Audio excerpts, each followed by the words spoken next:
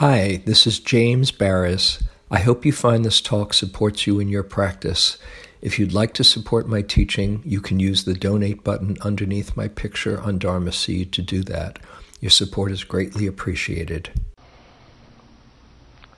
Tonight's a particularly auspicious night to give a Dharma talk for a few different reasons.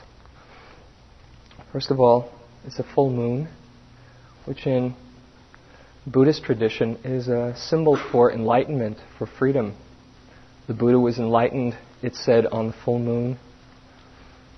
And it represents the kind of clear reflection, clear mirror of reality, clarity of seeing. It's also coming up on the Jewish holiday of Passover, which is one of connection with the faith and devotion to God and the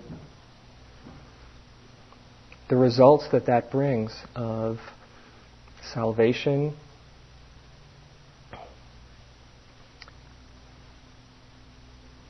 and tonight is the start of the Easter weekend, which is a renewal of faith and spiritual journey. And tonight is Good Friday. So it's nice to be sharing all of that with you tonight. And all of those kind of point to a faith in the spiritual journey. And on the second day of a retreat, it might be kind of difficult to get in touch with that faith. So you might be trying to muster it up and say, okay, I'm here, let's get on with it. But it's not so easy. You're told to pay attention, not judge what's happening, which is hard enough to do when you're eating the raisin for the eating meditation, or outside in the world being at a good concert without the mind wandering off. But when what you look at and see is pain in the knee and wandering mind and all sorts of difficult states and experiences, it's that much harder to pay attention. Sleepiness, restlessness, aversion. So the question, what am I doing here? Or why am I here? Is very common on the second day. Sometimes people think, okay, I got through the first day, that was hard, now it's going to get a bit easier. But sometimes it works the other way, and there's a little cycle at the beginning of a retreat, this settling in period. So what I'd like to talk tonight on is one important aspect of this process that we're undertaking, and through the talk offer some perhaps helpful attitudes to keep in mind while we're going through this process together. The retreat experience, the first part of this time together, the first step is one of opening to our experience. Usually, we contract around experience or close around it. Even for the pleasant things, the tendency is to grab hold, take it in. One meditation teacher said, it seems like we're all looking for the big nipple in the sky. You know, somehow we can grab on and then feel secure. You look at a baby and just touch its palm, it grasps. And just looking at Caroline in the last few days, she just wants to take everything in, usually through the mouth. You know, more, let me take it in. With the unpleasant, equally the response is that of closing. But rather than closing to take something in, it's closing to keep things away. Somehow we feel that the way to protect ourselves is to contract from experience. And it doesn't really work, because that resistance to the unpleasant things just creates more suffering. Have you noticed when there's a pain in the knee, and you say, gee, I wish this was gone. When is it going to go away? It doesn't really help things. Or when there's confusion in the mind, or fear, or anger, trying to get away from it, it's very fast. It follows us just as fast as we try to run away. So really, this part of the retreat is one of starting to learn to open up to those various things that we normally respond to by closing. As we can learn to open and accept, then we can start to deal more skillfully with these different situations rather than be confused or lost in them.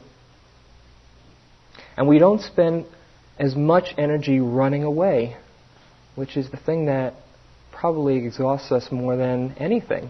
How do I get away from it? And as we can people hear in the back? No? No.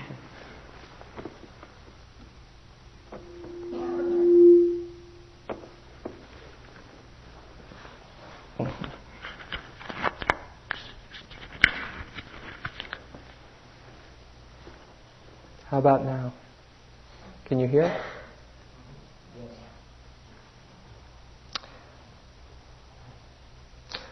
As we're not running away from experience, we can rather get into more harmony with what's unfolding and just allow it in its natural rhythm to be our lives. And so out of this first process of opening, we can settle into what's happening, and from that kind of perspective, then really look carefully so we can explore the different principles of life and what it means to have a mind and a body, and start to understand and develop more wisdom and compassion. But first, this quality of openness, that's the real challenge, especially this part of the retreat. First aspect of this opening, I'd like to talk about a few different parts that comprise the opening, at least that have come to me. There are probably more that might come to you. But the first thing seems to be a willingness to be here for experience. And it takes some courage.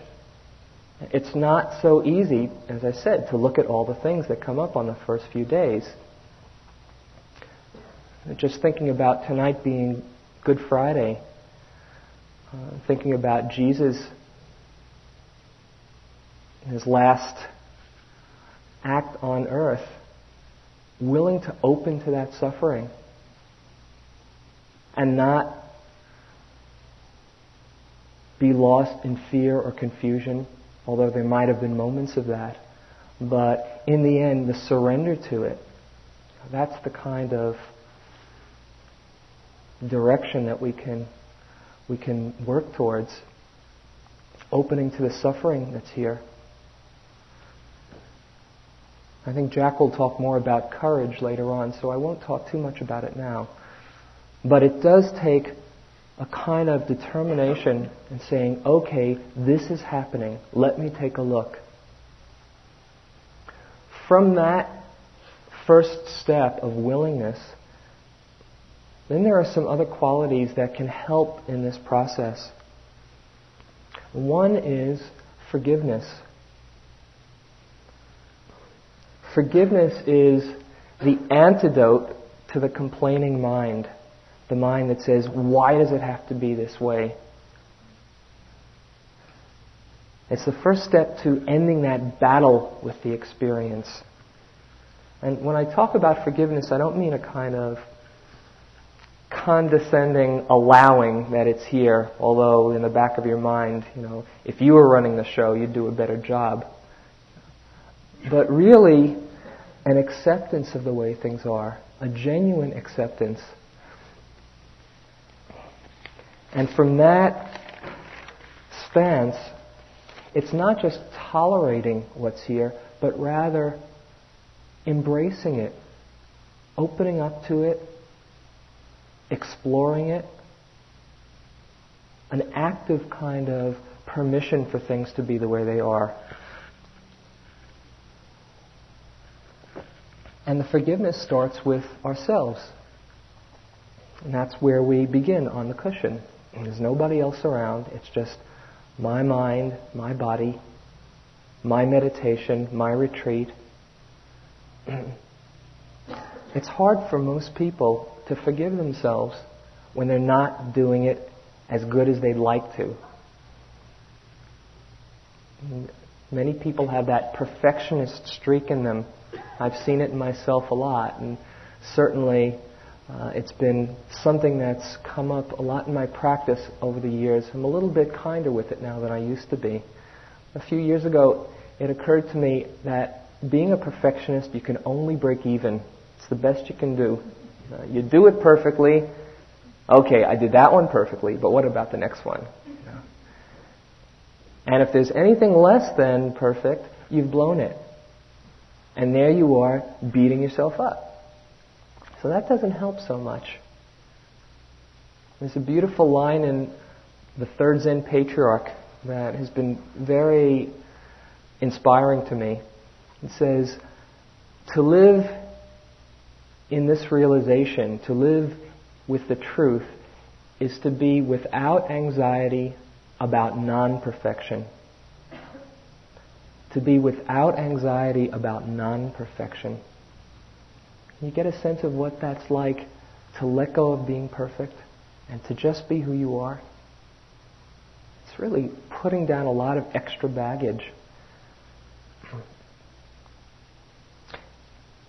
To be able to forgive ourselves means to let ourselves make mistakes. Because we're going to make mistakes. We don't know it all. Nobody knows it all. So how can you learn? By taking the risk and exploring, trying new ways, trying new things. And then when you don't do it the best way, you might find another way.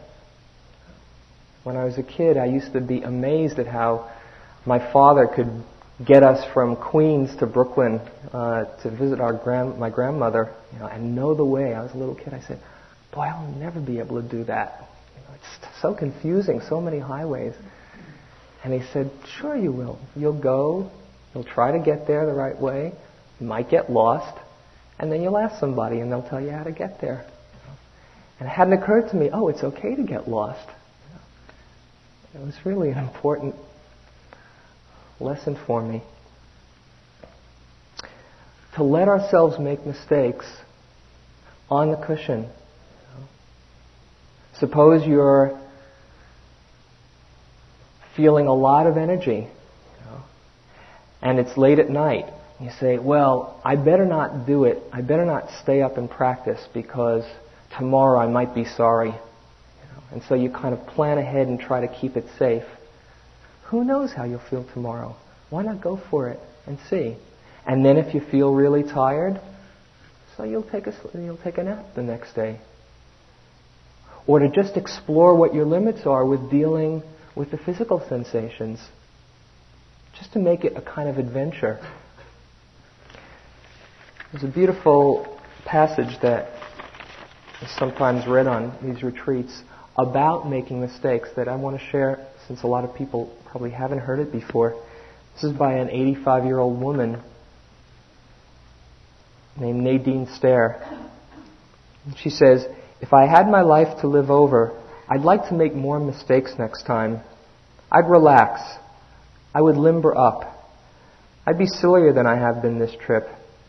I would take fewer things seriously. I would take more chances. I would climb more mountains and swim more rivers. I would eat more ice cream and less beans. I would perhaps have more actual troubles, but I'd have fewer imaginary ones. You see, I'm one of those people who live sensibly and sanely, hour after hour, day after day.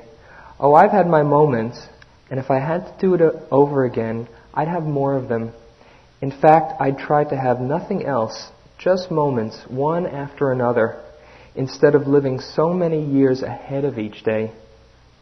I've been one of those persons who never goes anywhere without a thermometer, a hot water bottle, a raincoat, and a parachute. If I had to do it again, I would travel lighter than I have. If I had my life to live over, I would start barefoot earlier in the spring and stay that way later in the fall. I would go to more dances. I would ride more merry-go-rounds. I would pick more daisies.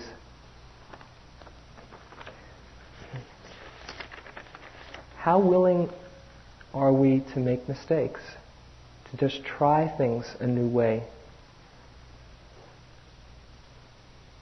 How willing are we to look at all the yuck inside of our mind instead of running away? One teacher calls meditation practice one insult after another. And it is, you see the mind everywhere. You see it just have a lot of ugly thoughts and a lot of stupid thoughts and a lot of reactions, and the body just rebelling when you want it to do a certain thing. We get so caught up, though, in the image of what we'd like to be, either to others or to ourselves, and it's just a lot of extra pressure on us. There's a story about a party that was given for a Zen master who came to America, and there were many other Zen masters who were invited just to celebrate his coming.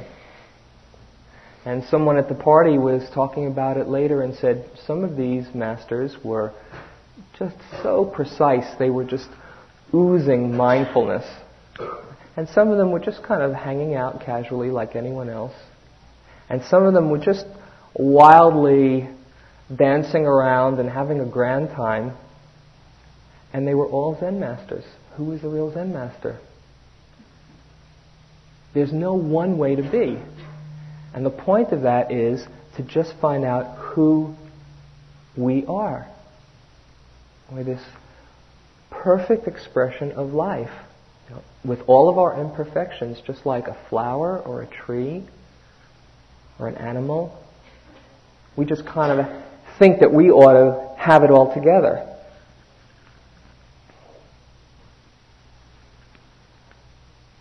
The thing that gets in the way of our letting ourselves just be who we are is the fact that we buy into all the thoughts that come through and we identify with them and we see, gee, I must be terrible for having that thought, or I must be wonderful for having that one. And as the bait comes by with the hook, we keep on biting and then looking afterwards and saying, oh boy, how did I get caught in that one again? And one way to develop some forgiveness for that tendency is to realize how deep the conditioning is that we're trying to extricate ourselves from. How deep it is to react with fear or aversion or grasping.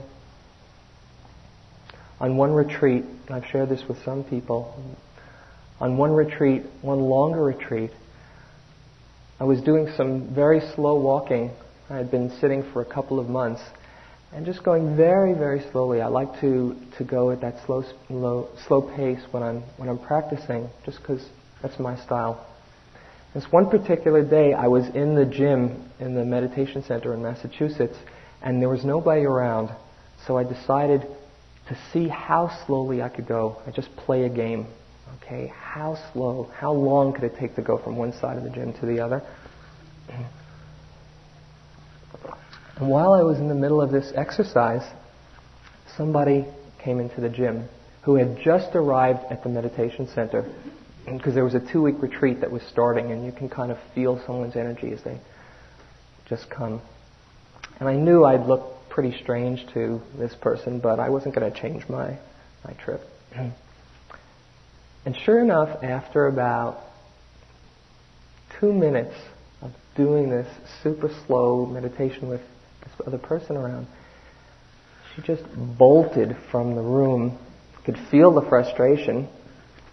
And as she walked through past my field of vision, the thought arose in me, wow, I really blew her mind.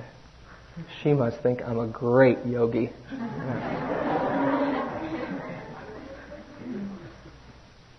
And perhaps because I was a bit more present and concentrated than I usually am, the thought didn't go by unnoticed.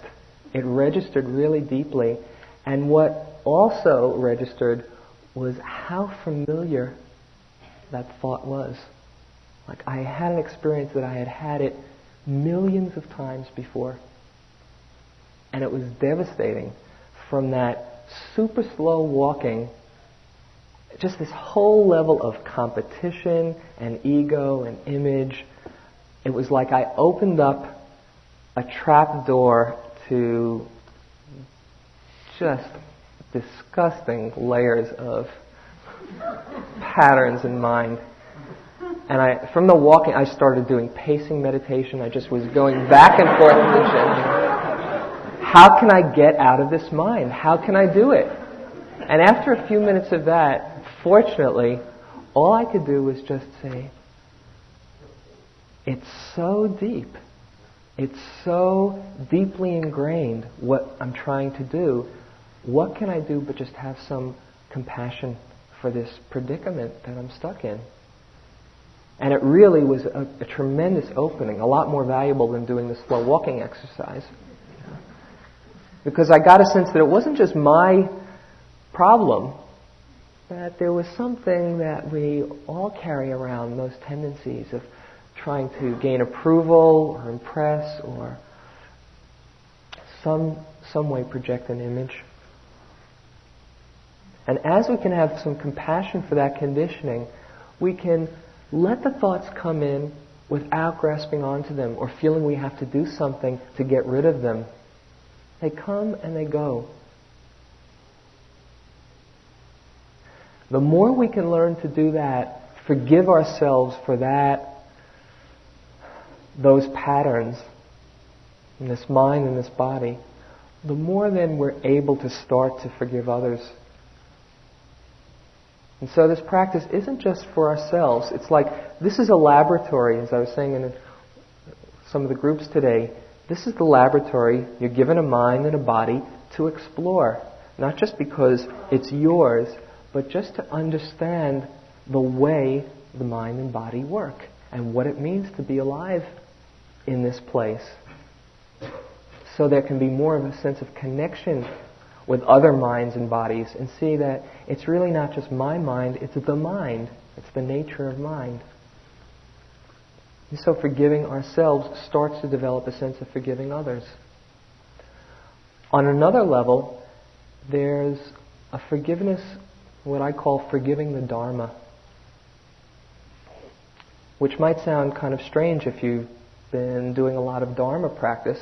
As I said the first night, the word Dharma means reality, the way things are. And in my mind, I kind of translate the concept as just the perfection of the universe, how it's all somehow amazingly unfolding in perfect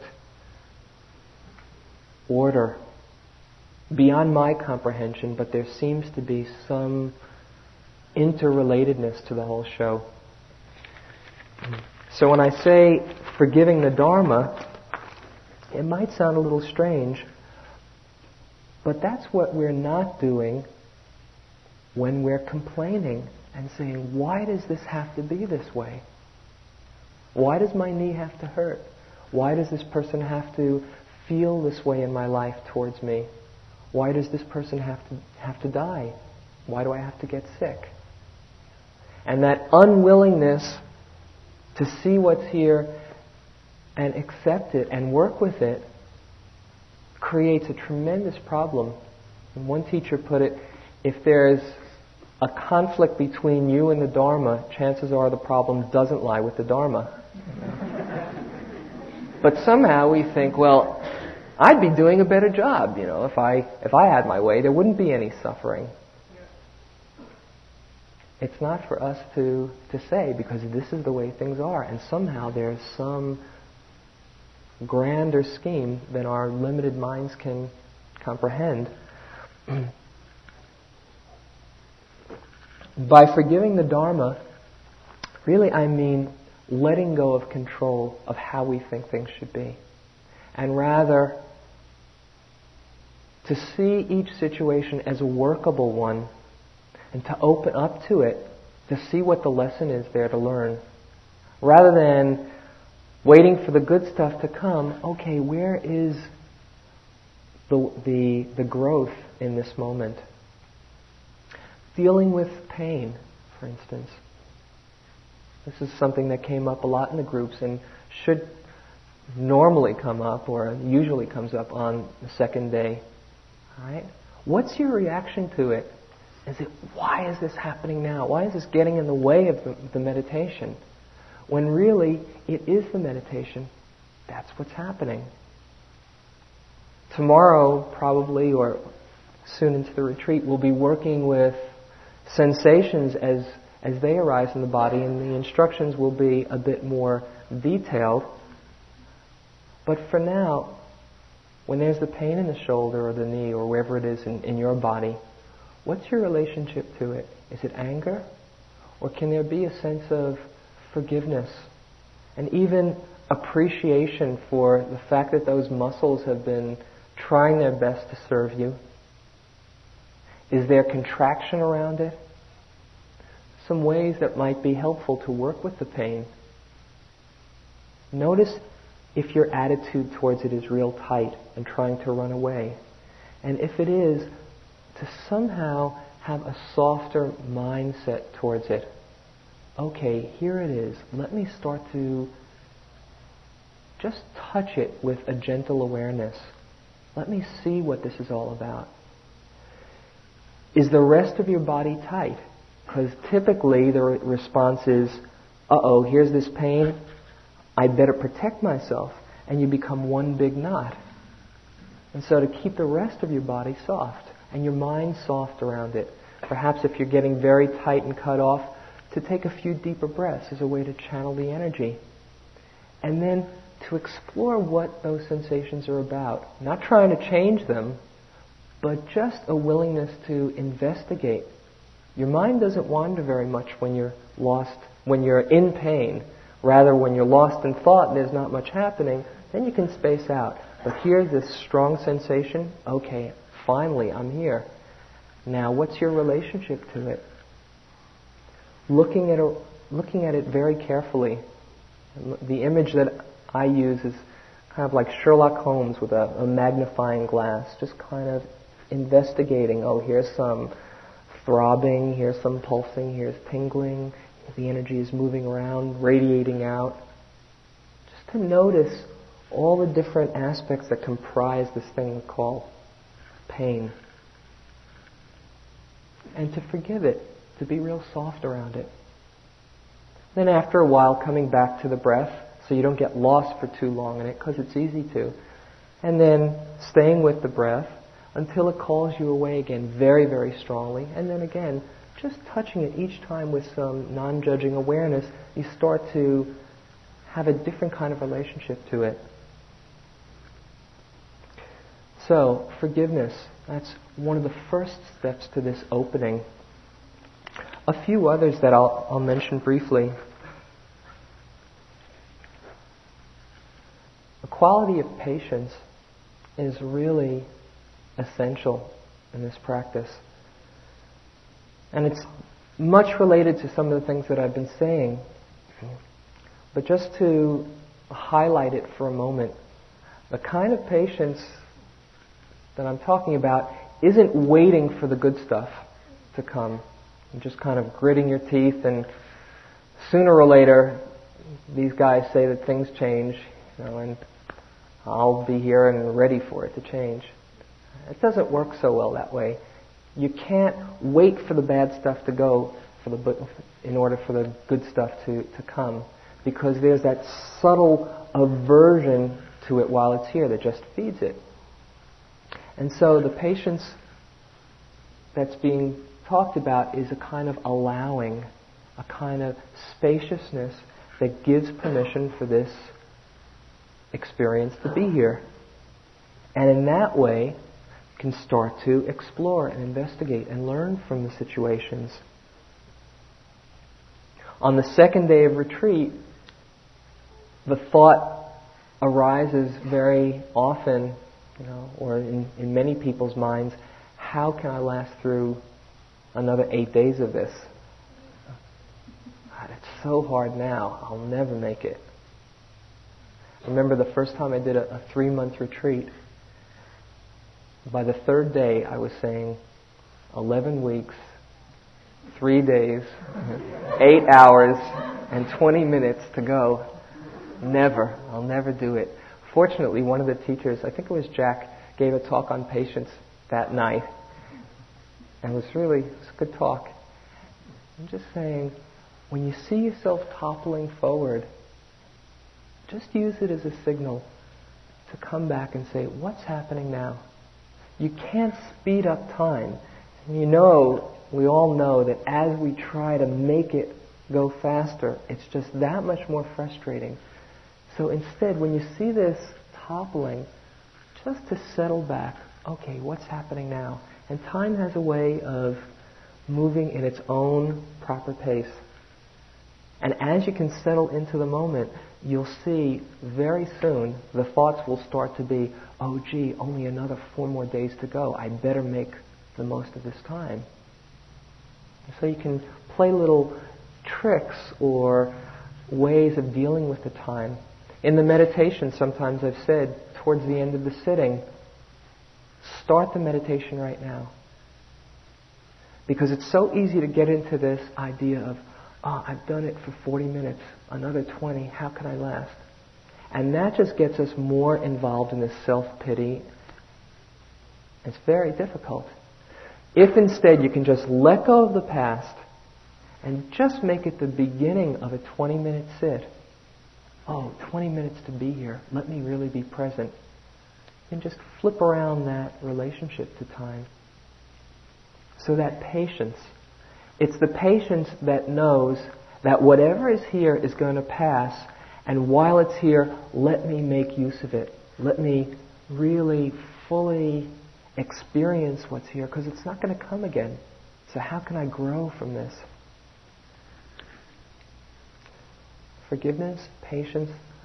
Another quality that's very helpful in this opening is having a sense of humor.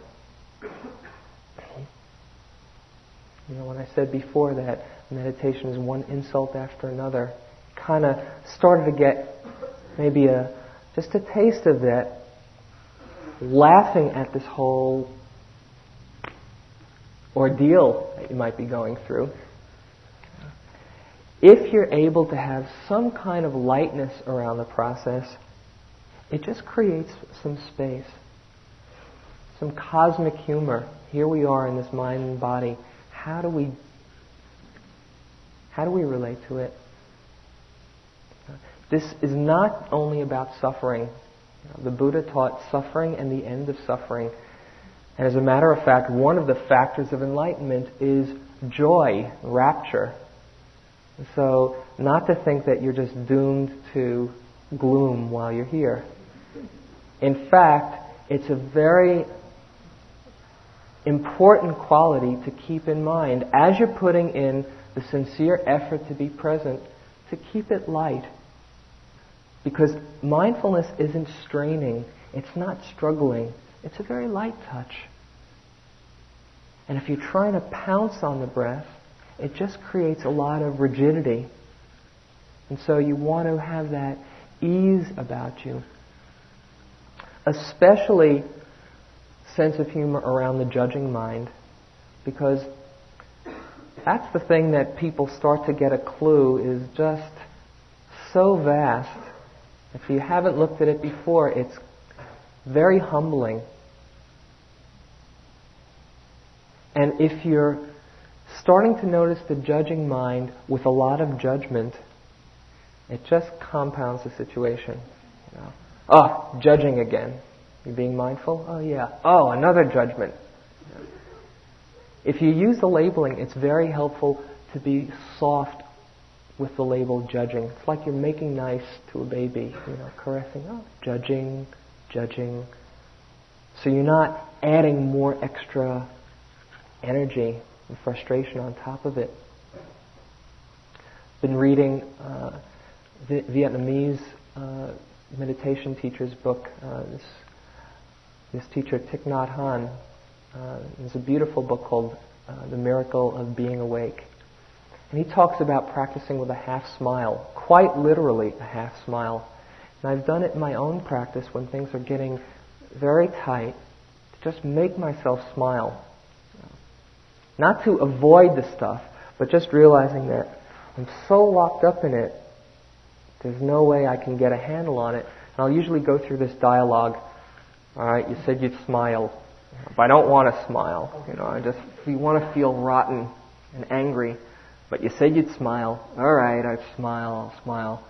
And I kind of curl up my mouth and it's, dumb expression. Sometimes I look in the mirror. That really does it. And in just a moment, the whole melodrama starts to dissolve. You might sit with a half smile or walk with a half smile. One thing that humor does is it takes us out of the content of what's going on. Why is this happening? I don't like this, blah, blah, blah. To see the process of how absurd this whole dance is. And so if you can remember to keep that lightness, that sense of humor, it's really going to be helpful. So, a willingness to be here, a quality of forgiveness, a patience around experience, and a sense of humor, just as a way to open up to our experience so we can see more clearly and really penetrate into the nature of things, so that there can be some understanding and compassion and open-heartedness that starts to develop out of that.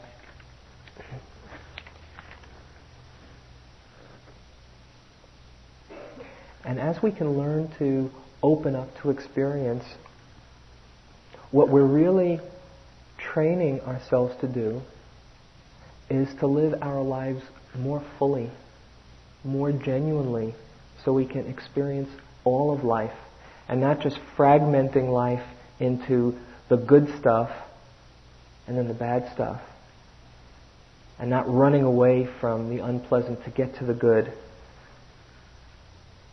I was mentioning in some of the groups today something that's been very helpful to me on the retreat. It doesn't really matter what's happening. It's more your relationship to what's happening that's really the key. And if you can have that open relationship to experience, whether it's opening and letting the good pass, the pleasant pass, or opening and letting the unpleasant in, to develop more patience and understanding, then all of our life counts. And as we can cultivate that attitude, then there's a real possibility of discovering what it means to be alive. And instead of the practice being this struggle and this hardship, it becomes an adventure. And that's what we're doing. We're on an adventure, discovering what it means to be alive. And it's a wonderful adventure, not without its difficulties, but very well worth the trip.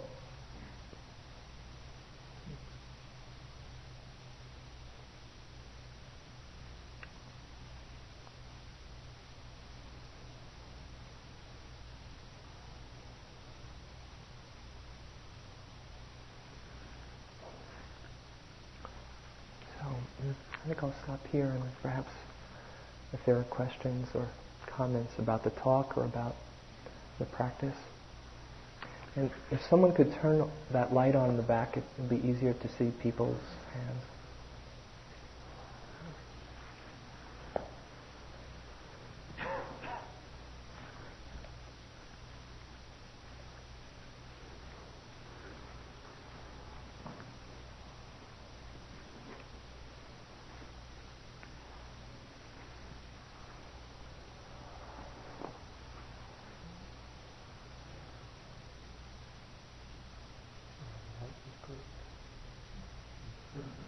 You got it.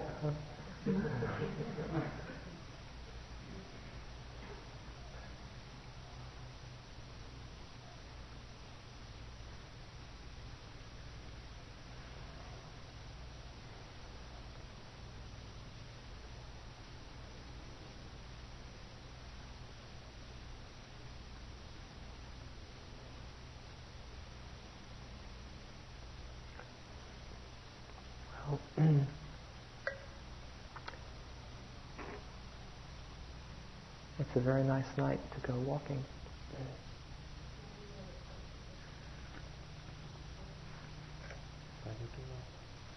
Yeah. You said yesterday that you took it right, that it took you starting to write and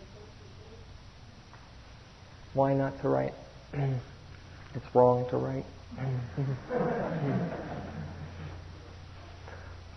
Well, the practice is one of seeing things as they present themselves and then just letting go. And if we're busy holding on to experience, it doesn't allow for the present to be here. We're busy in the past. And there can be a real tendency of mind to try to hold on to our insights, when really one of the most powerful insights is that of letting go. We don't need to stuff our minds up with more things. As we let go, there's the allowing for more understanding to occur. So just as a way to discipline ourselves not to hold on.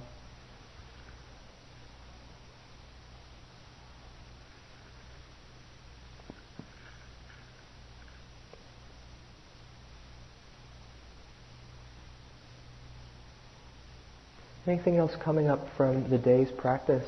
Can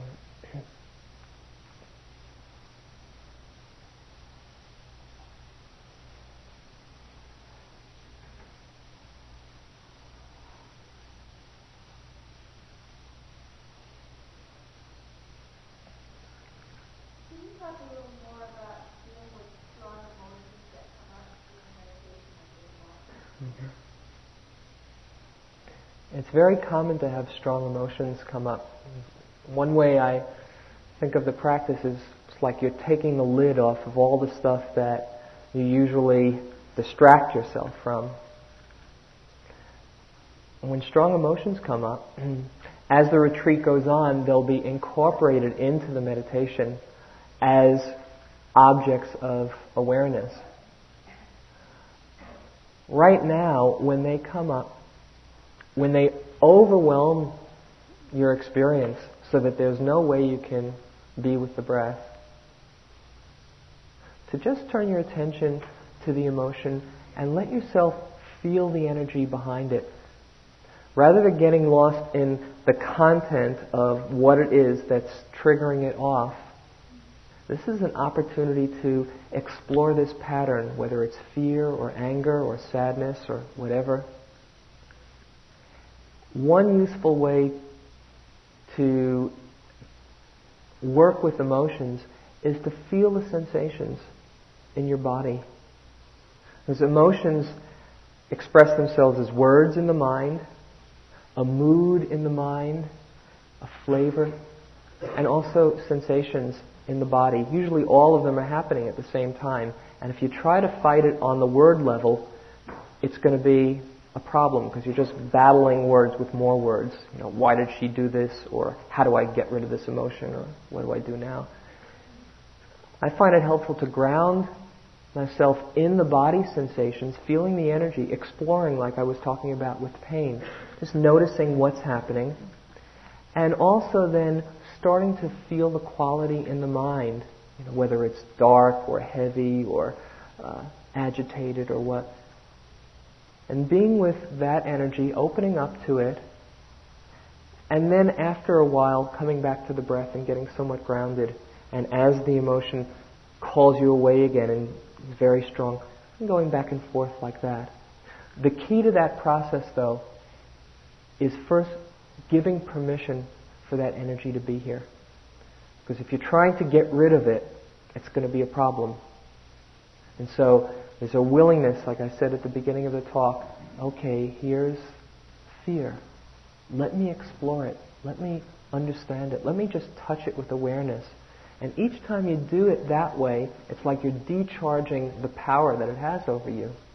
And maybe the 500th time or the 10,000th time, it's, oh, there's that one again. Tape number 17, panic. And it's okay. And you don't have to be lost in it because you've gotten familiar enough with it to not be afraid of it. Even not being afraid of fear. There can be fear there, and it can be okay. And so just to open up to it that way. Is there any reason not to express the emotion by slacking or If it happens on its own, sometimes it'll be a natural release.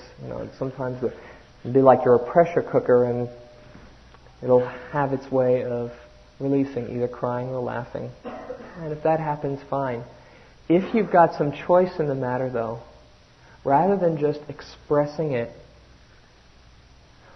when you open up in that way and release it willfully, what you also do is you dissipate the energy that the practice has helped develop.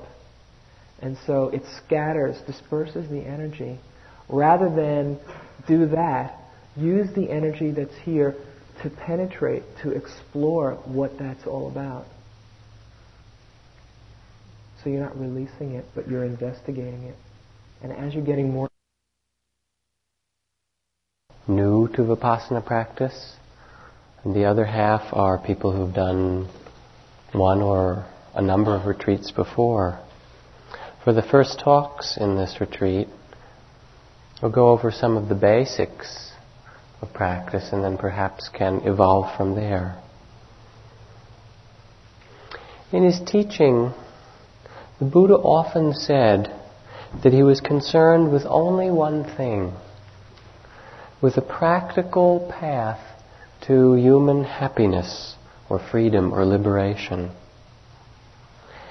And in undertaking the journey of practice which we have gathered together for this journey he gave a map in the very first talk of his teaching. In a way, as we come to this place for 10 days, it's as if we create a temporary monastery or nunnery. We come together and, much like the very best centers, meditation centers and monasteries that still exist in Asia, live in a simple way in silence and really undertake this systematic training of the mind and the heart. So let's look at this map.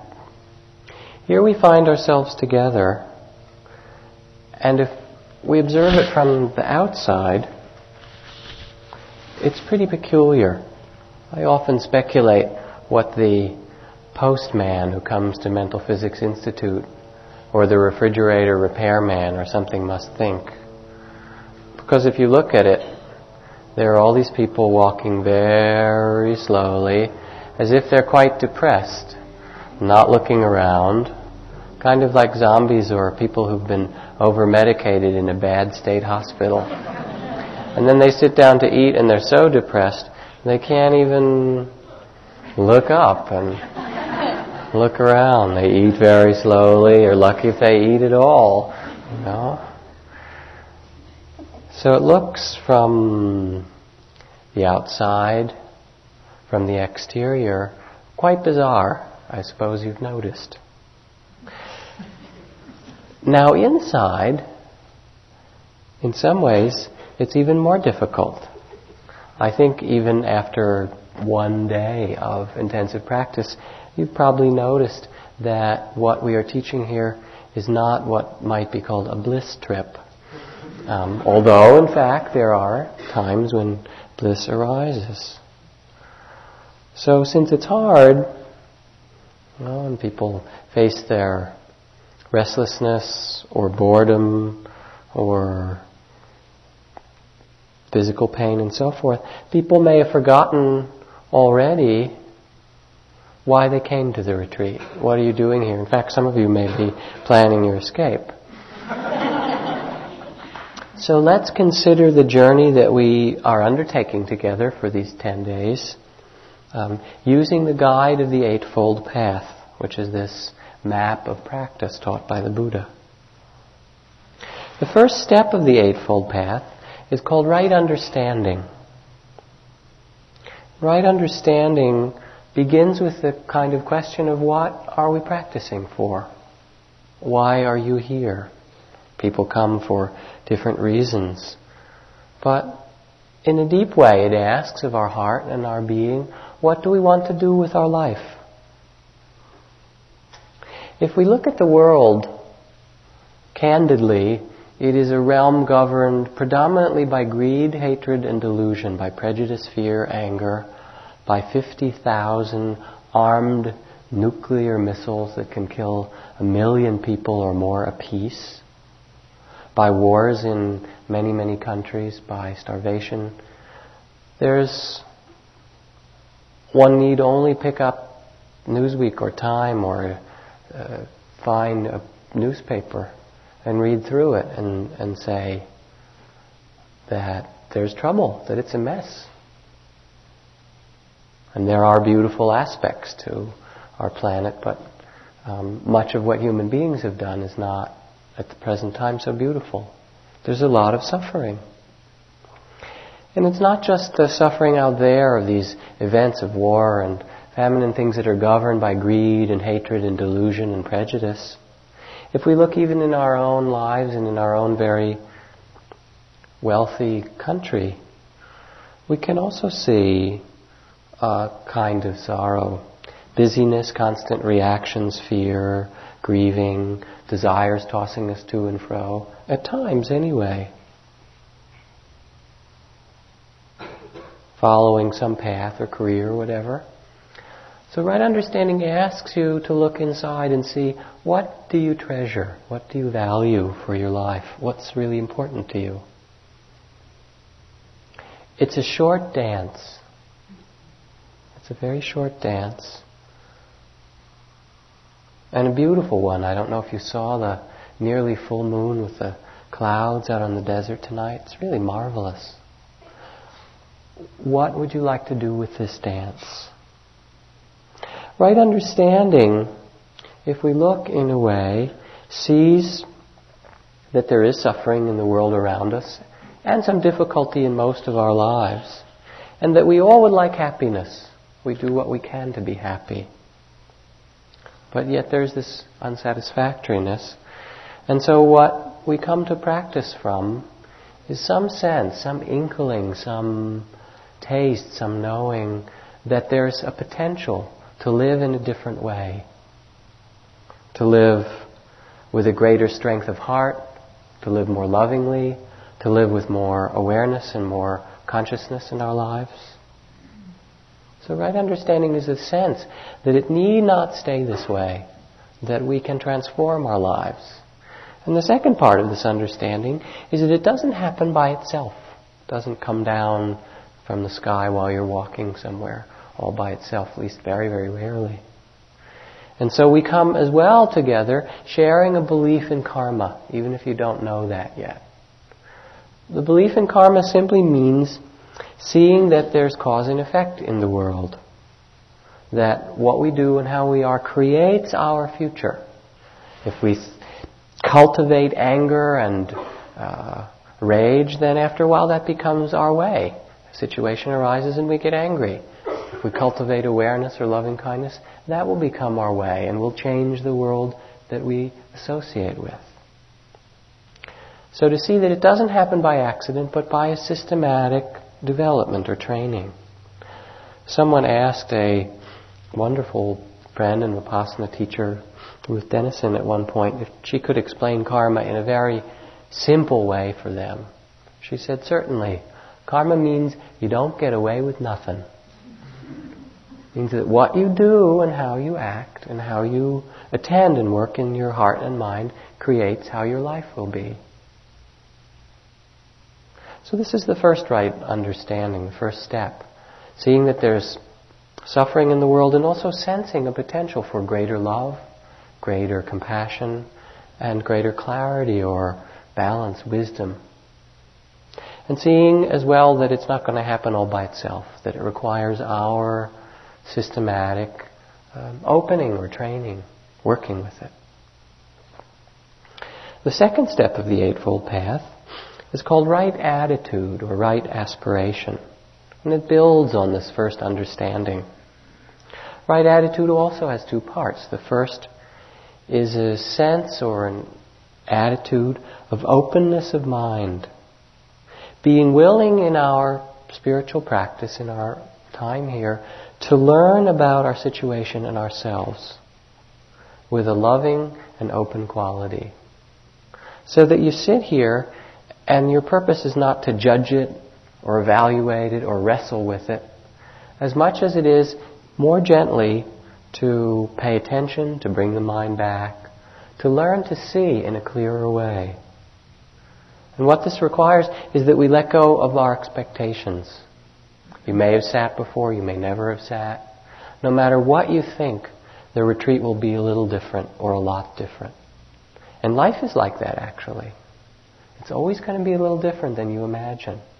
And so this right attitude is a willingness to sit and walk and say, all right, what's going to happen? And to see it as it comes rather than to manipulate or direct it. It's a very loving quality of mind to do that, to accept it as it comes. The second part is a quality of renunciation, a willingness for this time at least to not just follow our habits and desires. You sit and you feel like moving a lot or getting up, and you just sit anyway. Or you walk and sleepiness comes or restlessness comes, and you just keep walking. And you let yourself be with your experience rather than immediately going and taking a nap or lying down or kind of taking some time off.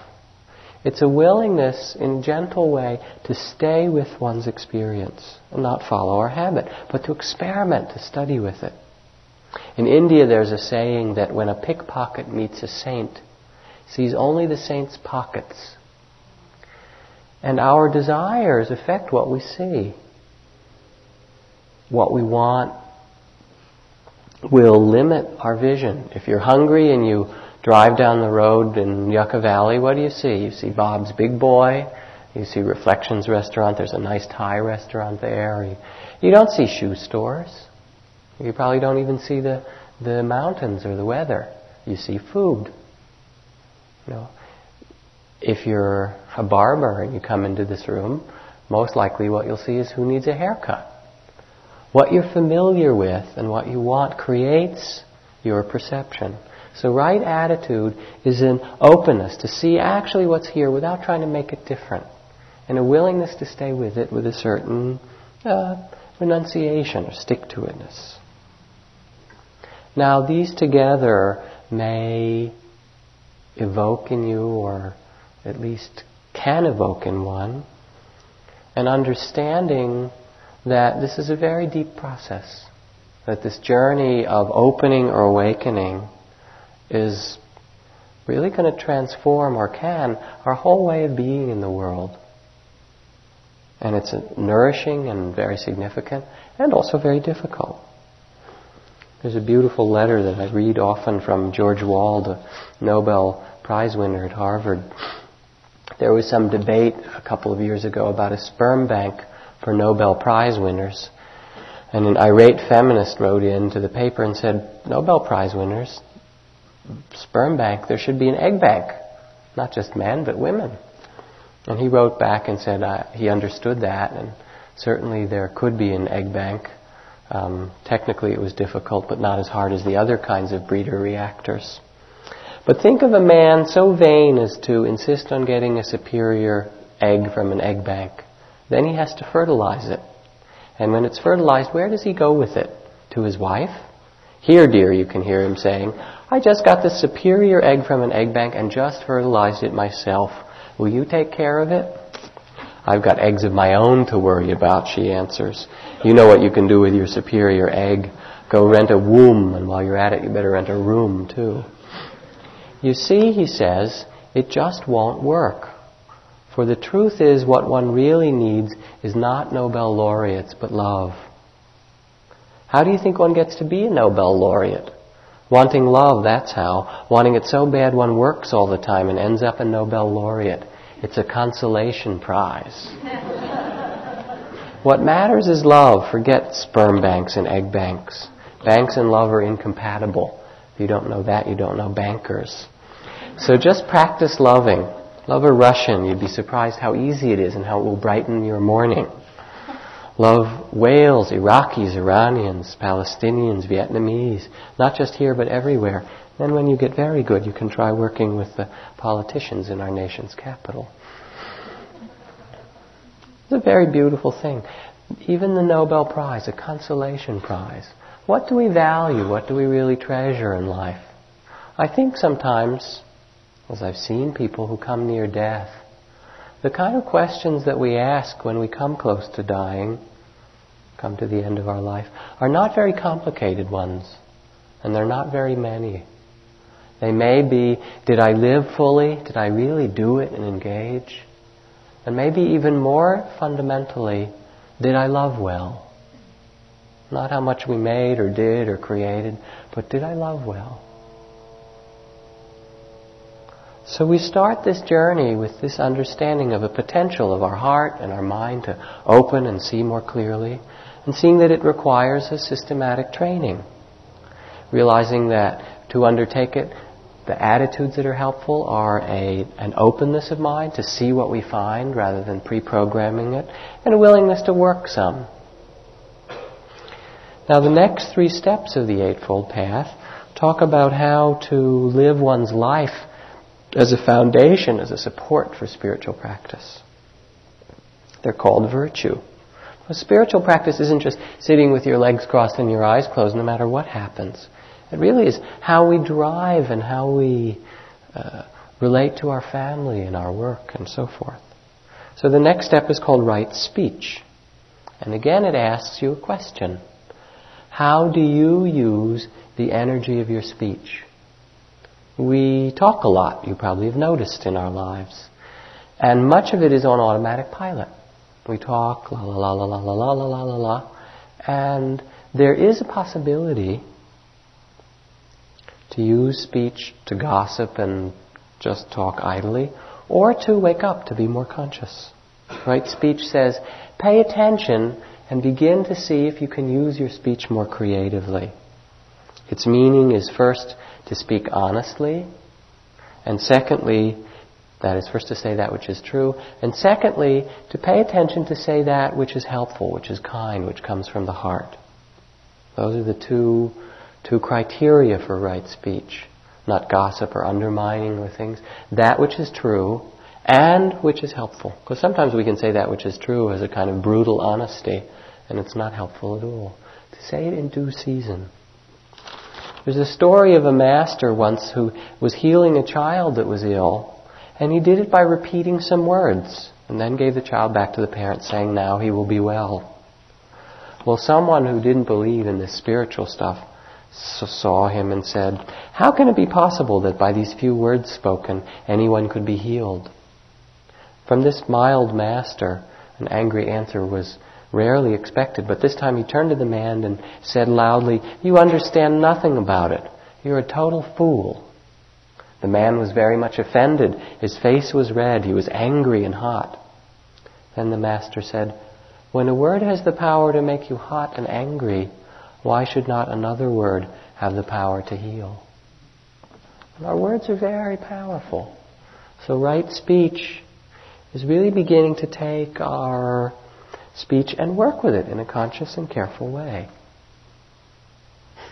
In terms of gossip, Joseph, friend and teacher, a person who I teach with, did an experiment at one point.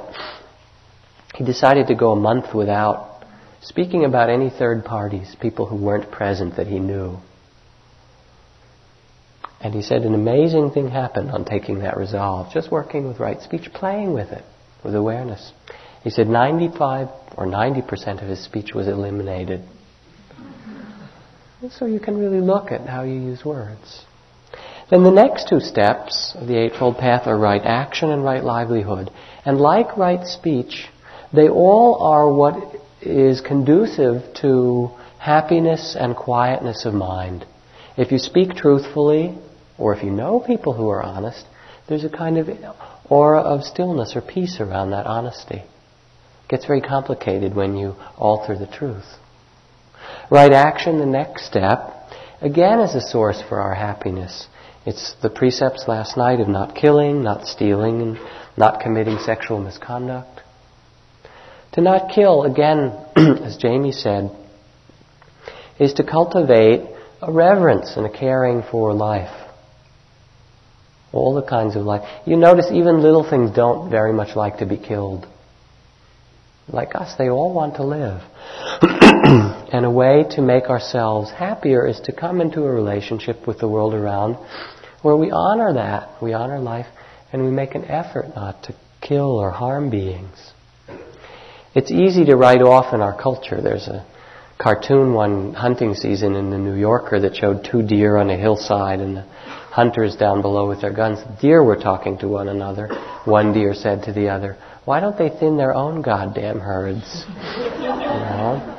And it's easy to kind of excuse it and say, there are too many deer here. I have not seen too many deer around. I've seen too many something, but it doesn't look like deer. So to have reverence, it also means to see that we are interconnected. That we need spiders and bees and earthworms, that your life depends on earthworms and bees and spiders. The spiders keep the insect population in check, and the bees pollinate much of the food crop and the flowers and the plants that turn carbon dioxide back into oxygen and keep the biosphere working, and the earthworms aerate the soil and allow things to grow. You and the earthworms are one, and the bees and the spiders. And we're really interconnected in this web of life. So to begin to take care. Similarly with not stealing. On one side it says don't take that which isn't given. But on the creative, the positive side, it says develop a sensitivity for this planet that we share, which is limited in resources. To take care with what we use. To not be too picky about it. To use what's appropriate and to be aware that we share this retreat center and this desert and this planet. It talks about also cultivating a spirit of giving or generosity. That if you want to be happy, you can learn a tremendous force of happiness. You can learn to develop it through practicing giving. Love, time, money, energy. It really makes people happy. To not kill, to not steal, to not commit sexual misconduct. That's a good one for modern American culture and for California.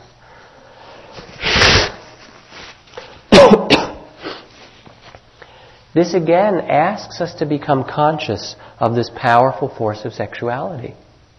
It can be associated on one hand with greed and compulsion and be exploitive, or it can be associated with love, with intimacy, with tenderness, with caring. Don't act sexually in ways that bring hurt to another person or a second or third party. You can do it if you like, but it makes you and the world around you unhappy. So it says don't do that if you want to be happy. And on the other hand, value the energy, and if you act sexually, if you're not celibate, then try to bring a caring and a consciousness to it, to use it as another aspect of your practice. Right speech, right action, right livelihood. Right livelihood, again, talks about integrating our work into our spiritual practice. So all these things, our speech, our words, our sexual life, caring for other beings. Right livelihood, all the parts. It asks you again, how do you relate to your work? Is it something that you just get through in order to get money to do something else nice, like come on retreats? Maybe that's not so nice today, but some days it's nice, you'll see. Or have you discovered some way of connecting with your work as a kind of service? Or of using it even as a practice of awareness or mindfulness? I even think one could work on an assembly line, and I've done it, but it was before I did much meditation practice, and make it a kind of meditation. Not to say that I recommend it particularly, but we can begin to use our livelihood in these two ways. First, to try and pay attention and make those hours and that work that we do more conscious, to be more mindful, to be more aware, to be more present. And secondly, to see it in the spirit of service. That all kinds of work are necessary. Printers and plumbers and farmers and teachers and nurses and barbers, hairdressers, all of these things. I'd much rather live in San Francisco and have there be no meditation teachers than no plumbers. They're much more important in a certain way. But they're all interconnected. All of our work supports the social fabric. So it says in Right Livelihood to choose a livelihood that doesn't harm people, to avoid the ones that deal with drugs or weapons or things like that. But then that which you pick, to work with it as a part of your meditation, your spiritual practice. There's a Zen master who's a friend named Sansanim, a Korean master who wanted to come to America as a younger Zen master. And he already had some fame in Korea and some big temples and many disciples. He came and gave some talks and decided to stay here and learn our ways and teach in the West. And so his last stop off was at Brown University, and he got an apartment in Providence, and he got a job working in a laundromat. And he's a little stocky guy with gray robes and a shaven head. And he'd go down the laundromat and wash the floors and put quarters in the machines that needed change and fix the washing machines. And gradually people came into the laundromat, especially students, and they said, there's this very strange, interesting man down there. What are you? He said, I'm a Zen monk. He didn't speak very good English at that point. Zen? So they became interested. He said, you Zen? You interested? So then he brought them up to his apartment, and he would teach people to sit in Zen meditation. Then he'd go back and kind of wash the floors in the laundromat while they were sitting. And gradually, over a year or two, he evolved, and he had some people live with him, and he would work and support the apartment and teach them. And now he has about 15 or 20 meditation centers. This is 10 years later, and a whole very large and beautiful meditation scene. But what was lovely to see is here's a very famous Zen master just working in the laundromat and waiting, using that opportunity as his practice. So right speech, right action, right livelihood, all of these are a basis for happiness.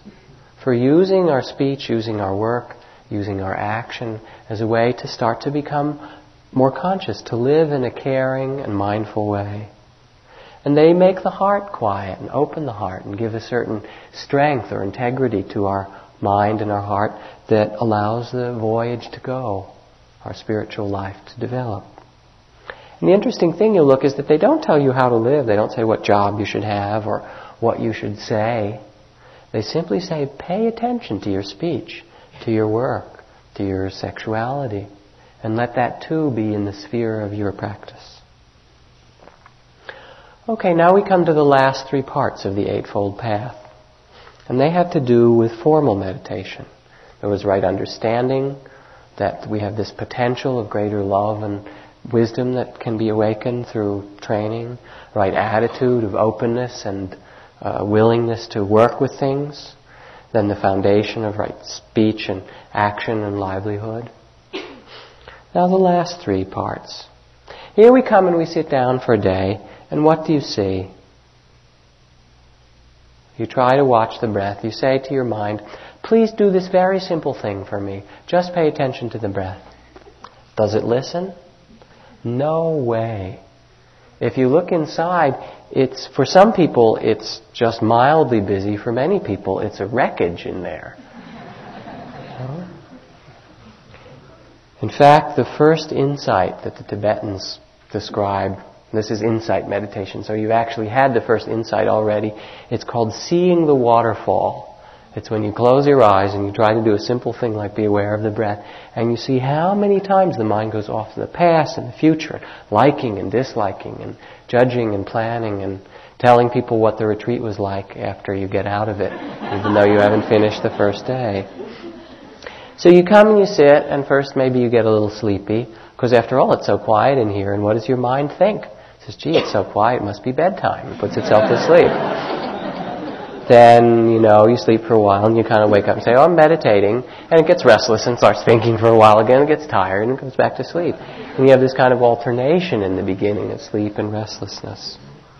Or you see the mind, another image, is of a poorly trained puppy, not really housebroken yet, kind of wandering around and pooping on everything. Okay. So how do we work with this? It's very strong conditioning. You ask it to settle down, to pay attention, to be quiet. At first, in a simple way, how can we work with this very forceful conditioning, tendency of mind to be lost in past, future, and thought? My teacher Ajahn Chah, I remember someone asked him, isn't meditation like self-hypnosis? And he replied, actually it's more like de-hypnosis. We're already kind of on automatic pilot. And it's a waking up. The secret waits for the eyes, the secret waits for the insight of eyes unclouded by longing, it says in the Tao. Those who are bound by longing see only the outer form. So what we have to do is not add more to it. There's plenty in there already. But stop. Not to react so much, but have what Zen Master Suzuki Roshi called the general house cleaning of the mind. To sit down and not try to change it so much as let it come to rest. This is a process of opening up, of stilling the mind and the heart. And there are three aspects of the Eightfold Path that speak to this directly. Right effort, right concentration, and right mindfulness. What is right effort? Right effort is a key thing in our practice. First of all, it is the effort to pay attention. It's not the effort to make some special thing happen, but it's the effort to be here in the moment and see what's going on. For now with the breath, and as we go on to open the meditation later, the body and the mind and the heart and so forth. It's the effort to be aware, to be conscious. And it takes practice. It's like learning piano. You don't learn it in a day or even a week. If you want to play piano well, you put in a lot of hours over months or years, and then you can play in a jazz club or in an orchestra or a solo, however you like. Here we take a quiet place and we start to learn to play piano inside. This finger goes here and the attention goes on the breath, and there's the in or the rising, the out or the falling. Very systematic way. The effort to pay attention. Now it has two other meanings as well. Right effort also points to the effort to find balance, the way to find balance. And what balance means is that you'll notice sometimes that you try very hard. I'll catch that next breath if it kills me, and you get very tense. And it will, if you do it long enough. So when you notice that you're very tight, you want to soften, let your body be a little softer, and feel the breath, touch it with your awareness, sense it, like running your finger again along the carpet, but not to control it. Try to let it go, just to feel it.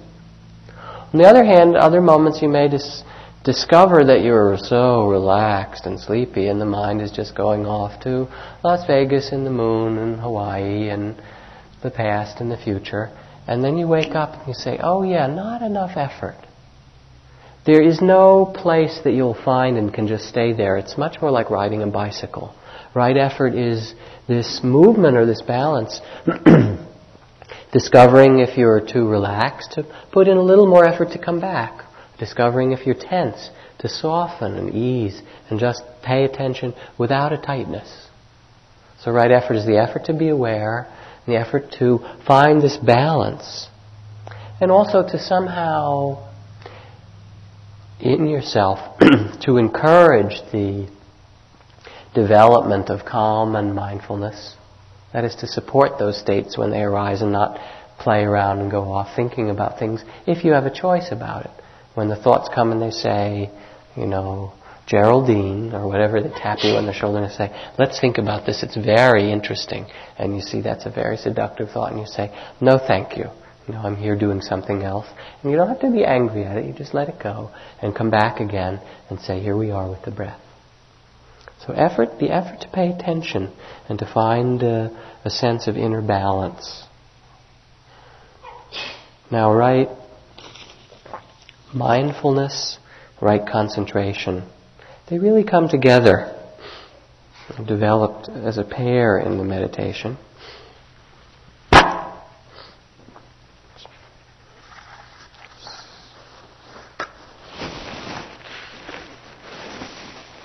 Right concentration, which is what we've started to develop today using the breath, is training the mind and the heart, our attention, to be steady like a candle flame in a windless place. Normally, if we pay attention to our minds, you probably noticed today, it will wander all over the map. With this kind of wandering, filled with thought, lost in chains of associations, it's very difficult to see very deeply into how our mind works, into our body and how it works, through intuition, through non-thinking ways, to open to deeper levels of ourselves. So one of the things that's required in any method of spiritual practice is a collecting or a settling of the mind with concentration. And to do this, to make the mind steady, to focus it, is similar to the grinding of a lens. If you have a lens that's well ground, you can use it as a microscope, and we will during this retreat, and see all the very subtle energies and mental states and various aspects of our being in a way that's not apparent to us without concentration. You can also use it as a telescope. You can use the lens of concentration to look into the mind and see all kinds of realms of experience that aren't available without being very present. So it's a very powerful thing. We start in a mundane way. We begin by training the puppy. You say stay on the breath, and what does the puppy do? It gets up, flops around, it runs over, pick it up gently, put it back in the corner, stay. It gets up and it runs around again. Maybe 1,000 times in a sitting. Stay. And it's the very gathering of our attention back each time that it's wandered, bringing it back, that starts to train the mind to be here in the present moment and to be concentrated. Take some practice. The second element of this training is the training of mindfulness. Concentration is a steadiness or a collectedness where the mind doesn't wander but can see very deeply. And mindfulness is the quality of noticing what is happening, of seeing it clearly without resisting it, without grasping it, without identifying with it, without saying this is me or mine or relating to it from some place of judgment or ownership. Mindfulness means clear seeing. It's a balanced state of mind, observing things as they are. And this is our task, the cultivation through right effort of awareness or mindfulness and concentration. To see things in each moment, starting with the breath and the walking meditation, and then moving along. Through that, as these get strengthened, we can begin to see more and more clearly what is actually true in our experience. There's a story of Mullah Nasruddin, the old kind of Sufi fool and wise man and sage and comedian rolled into one. And he opened a question booth in the market one day and put out a sign kind of like Lucy's in Peanuts. It said 2 questions, 5 gold dinars, which was really a lot of money, these very heavy big gold coins. Almost no one could afford it, and they wondered whether he had anything worthwhile to say anyway, because he's sort of a trickster. But finally some relatively rich man says, well, all right, I'll try it. And he went up and he put his 5 big gold coins there. And he looked at Nasruddin and he said, isn't 5 gold dinars awfully expensive for just 2 questions? And Nasruddin said, yes, and what's your second question? You can't find the answers to your spiritual life fundamentally through questioning other people. You'll find that it's a very costly process, and in the end you'll lose a lot of your investment. The answers to what is the nature of our hearts and our minds, how can we live more happily or more peacefully All of these kinds of things come through the process of our own observation, which is what mindfulness speaks to. Now, it can be trained in a very precise way. When we trained in the Burmese tradition, the opening instructions would describe how one can pay attention when taking a drink at the water fountain, being aware of shifting the weight, standing up, feeling all the movements of the body, lifting, moving, placing slowly to the water fountain, seeing the water fountain, noting awareness of seeing. Then the desire arises to drink, feeling thirsty. So feel thirsty, thirsty, making a mental note, thirsty. Then intending to reach and being aware of reaching the arm, touching the water fountain. It's cold, cold, cold, noting the coldness. Pushing the button, bending over. Coldness or wetness of the water, swallowing, swallowing. Then releasing the button, lowering the arm, standing up. And making that whole activity, the very simple thing of going to take a drink of water, into a deep meditation. Because any place that we're very mindful begins to teach us. We can see how desire works and how the mind and the body are related and how we get caught in things.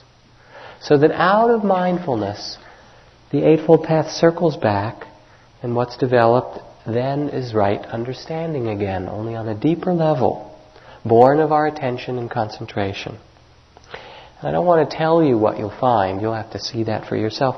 But I might suggest some things for you to look at as you investigate. You might look at the nature of change or impermanence. As you sit in this retreat, see if there is anything that you notice in your whole life experience as it passes through you over these days that does not change. Anything in the body, anything in the heart, anything in the mind that's still and doesn't change even for a moment. Look at that. And see if there's anything then that you can really hold on to. Any sensation, any feeling, any mood, any thought. Look at it. Study, if you like. At some point you may look into the nature of desire. See what it's like when there's wanting and yearning. And how the different feelings work. And see what it's like at times. This will come just as you put your time in and sit. See what it's like when there are times that there isn't wanting, when there isn't yearning, when you're content. Just begin to study the nature of desire and wanting, nature of attachment, the nature of impermanence. And as you do, and as you begin to listen inside, as things become more silent, more open, and believe me, it will take a number of days and quite a bit of hard work on your part, sitting and walking, for this opening and the settling to take place. Then there comes a possibility of touching much deeper things. What we deeply care about in our heart, those kind of spiritual understandings which can be learned or open to only in silence. The nature of desirelessness, or what it's like when we become very, very still. What that peace is like. What our sense of ourself, our images of ourself, and what it's like when those become quiet, when the thought drops away and all of our sense of ourself starts to evaporate. And then you can begin to see in some way, in a deep fashion, that this cocoon of our separateness is really an illusion. But all this is for you to discover and explore in yourself. There's much of it. The Eightfold Path, right understanding, sensing our inner potential of greater love, greater wisdom, and the opening of the heart and mind. Seeing that it takes some training built on a foundation of kindness and virtue that stills the mind and makes us live in a happy, harmonious way. And then beginning to train right effort, right mindfulness, right concentration, to begin to look inside and to start to relate wisely with less grasping, to see it with clarity and openness. Retreats are a difficult time. They're very special. They're really precious, especially in a culture like ours. And I don't know what the circumstances are for this retreat, but it is one of the quietest. The feeling in the room is very, very special. I kind of wonder at some points, is this the eye of the hurricane? Because you sit and you see all these 170 other Buddhas sitting there, and you're sitting quiet too, but inside they all look like they're enlightened, and you've got all your stuff going on in the middle of it. But there's truly a special feeling in the group. It's lovely. Retreats are special and they're difficult. But in their very simplicity, we try to keep them very simple, there's nothing extra. And in their directness, they give us a possibility of seeing ourselves clearly. There's no distractions. Here you are, your own breath, your own body, your own mind, to see yourself and the nature of the world around you. And through this process, to learn to grow in fearlessness and openness and clarity, to open to all of the experience which arises. It's kind of like a no-frills flight, It's not like those fancy first-class ones. They don't even serve dinner on this plane. You get a little bit of fruit. But this very simplicity leaves you silence and space and yourself. And even though I speak of it as an eightfold path, in fact, all journeys are really pathless. It's not a way to follow with certain steps, but it's really a statement of a possibility of becoming conscious in all these domains of our life. And that's the beauty and the mystery of practice, is to discover our own path through our attention and our awareness, to find our own way and our own blossoming and flowering. And I close by reading a nice poem from W.S. Merwin, which is about retreats, actually. It's called Exercise, or Practice. He says, first forget what time it is for an hour. Do it regularly every day. Then forget what day of the week it is, and do this regularly for a week. Then forget what country you are in, and practice doing it in company with others for a week, and then do them together for a week with as few breaks as possible. Follow these by forgetting how to add or to subtract. It makes no difference. You can change them around after a week. Both will help you later to forget how to count. Forget how to count for a while. Starting with your own age, starting with how to count backwards, starting with even numbers, with Roman numerals, starting with fractions, starting with the calendar, and going on to the whole alphabet. Forgetting it all until everything is immediate and continuous and whole again.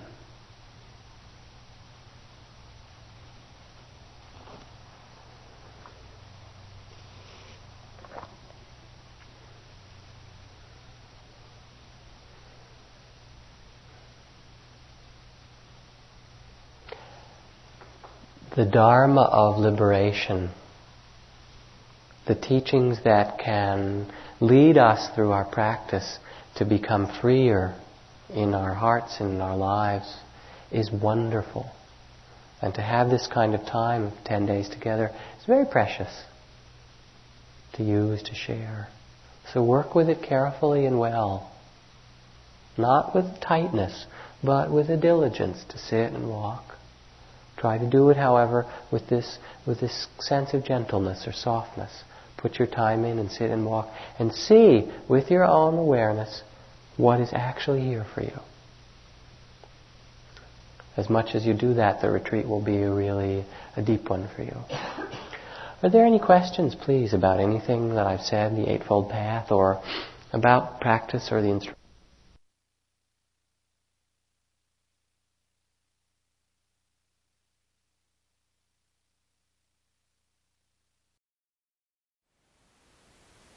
Thank you for listening. To learn how you can support the teachers and Dharma Seed, please visit dharmaseed.org/donate.